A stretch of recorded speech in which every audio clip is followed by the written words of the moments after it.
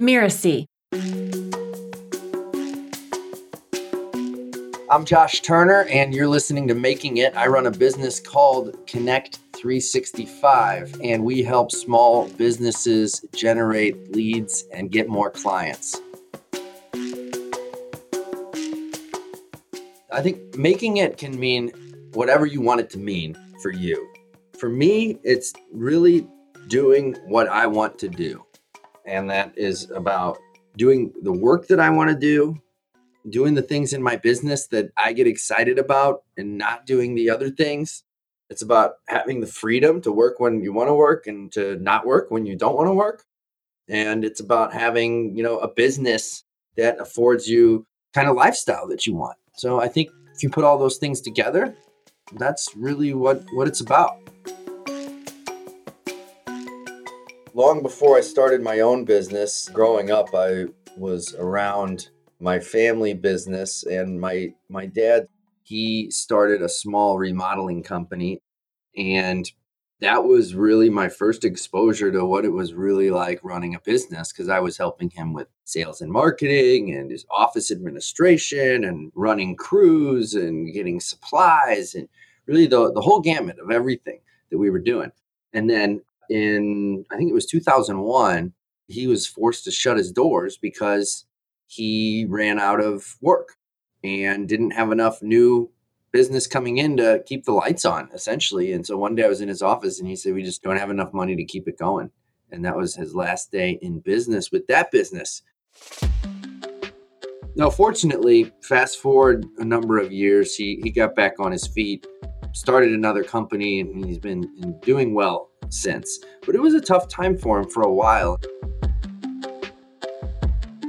Yeah, I've seen a lot of stuff that doesn't work.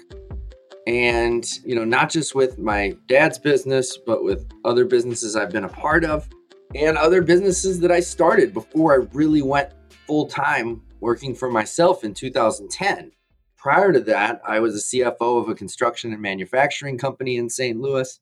And that company suffered pretty much the same fate my dad's business, where I worked in the company that in the downturn in 2008, when, the economy was going down, this business was really essentially just ran out of work and had the exact same thing happen. Couldn't keep the doors open. And so when I started my business, I was really, really I was like, I can't have the same thing happen to me that I've seen happen to these other companies.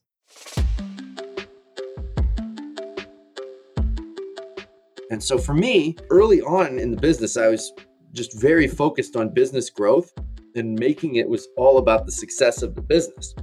So when we achieved things like the Inc. 500 and Inc. 5000, I felt like I had really, that was making it. And then fast forward a few more years, my definition of making it has changed to where, we've had financial success and recognition for how well the business has done and how we've grown and building a really great team and culture and all of those things. So my personal definition of making it has kind of changed more to be more holistic around my whole life and not just business success. Because at the end of the day, nobody is going to care about this business that I created. Yes, you can leave a legacy. You can have people and employees that cared about it and feel proud of the work that you did together, and you can work hard to make a difference. But at the end of the day, when you're on your deathbed, I think that it's the people that you love and are closest to that are really most important. And so to me, making it is making sure that I don't sacrifice that because I'm so focused on my business. So that has a lot to do with balance too.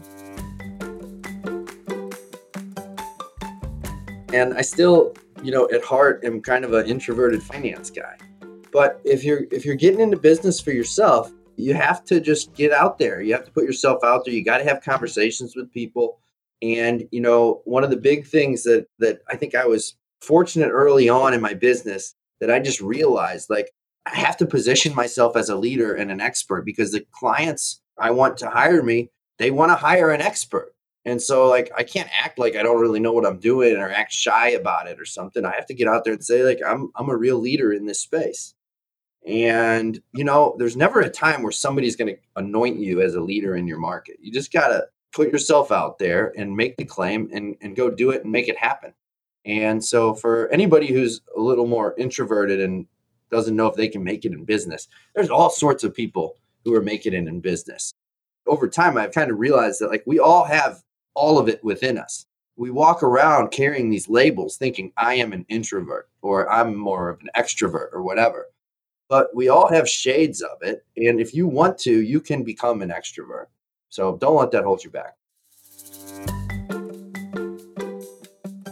I think that for a lot of people, the concept of authenticity is a challenging one. And it's a tough one for me to really nail down because what it means to be authentic is it really varies from person to person. But what I like to tell people is just put yourself in the shoes of your prospect and think about what would get them to open up to you. You know, if somebody's reaching out to you online, what makes you want to connect with somebody? And usually it's somebody who seems like they're just being a normal person. And like, you kind of connect with them. And so to me, like that's part of what being authentic is. And instead of sending sales pitches, you just share good content with people and show up as a valuable resource. People will just kind of view you favorably at that point and feel like you're being authentic and genuine and helpful and not a used car salesman. And all that stuff's really important when it comes to online marketing and doing all the things that we do. If you're just dreaming and not doing, then nothing's actually going to get done. But if you are, if you're really taking action on your dreams, then of course, that's how you get it done. And I think anybody who's in business for themselves and really trying to make it is working off of some dream that they have for what they want to achieve, whether the impact they want to make in the world, what they want to create to support their family, any of that. We all have some sort of a dream in mind. And then it takes action and doing something to actually make it a reality. I think that if you're in a place where you're feeling like you're kind of stuck in a cycle of despair or hopelessness, everybody gets there. And what's been helpful for me in knowing that it happens to everybody, you can, rest assured that, it doesn't mean that you're somehow a failure. But what I've realized now, looking back over a decade after starting my company, whenever I have a time that I'm feeling down about something in the business, or it's not going the way that I want, or I'm stressing about something or having anxiety about something in the business, I always think back on the times in the past in the business where I had similar feelings. And I realize that it comes and goes. And so there's no point in beating myself up about whatever's happening right now, because probably in a pretty short amount of time, it's not even going to be on my mind anymore.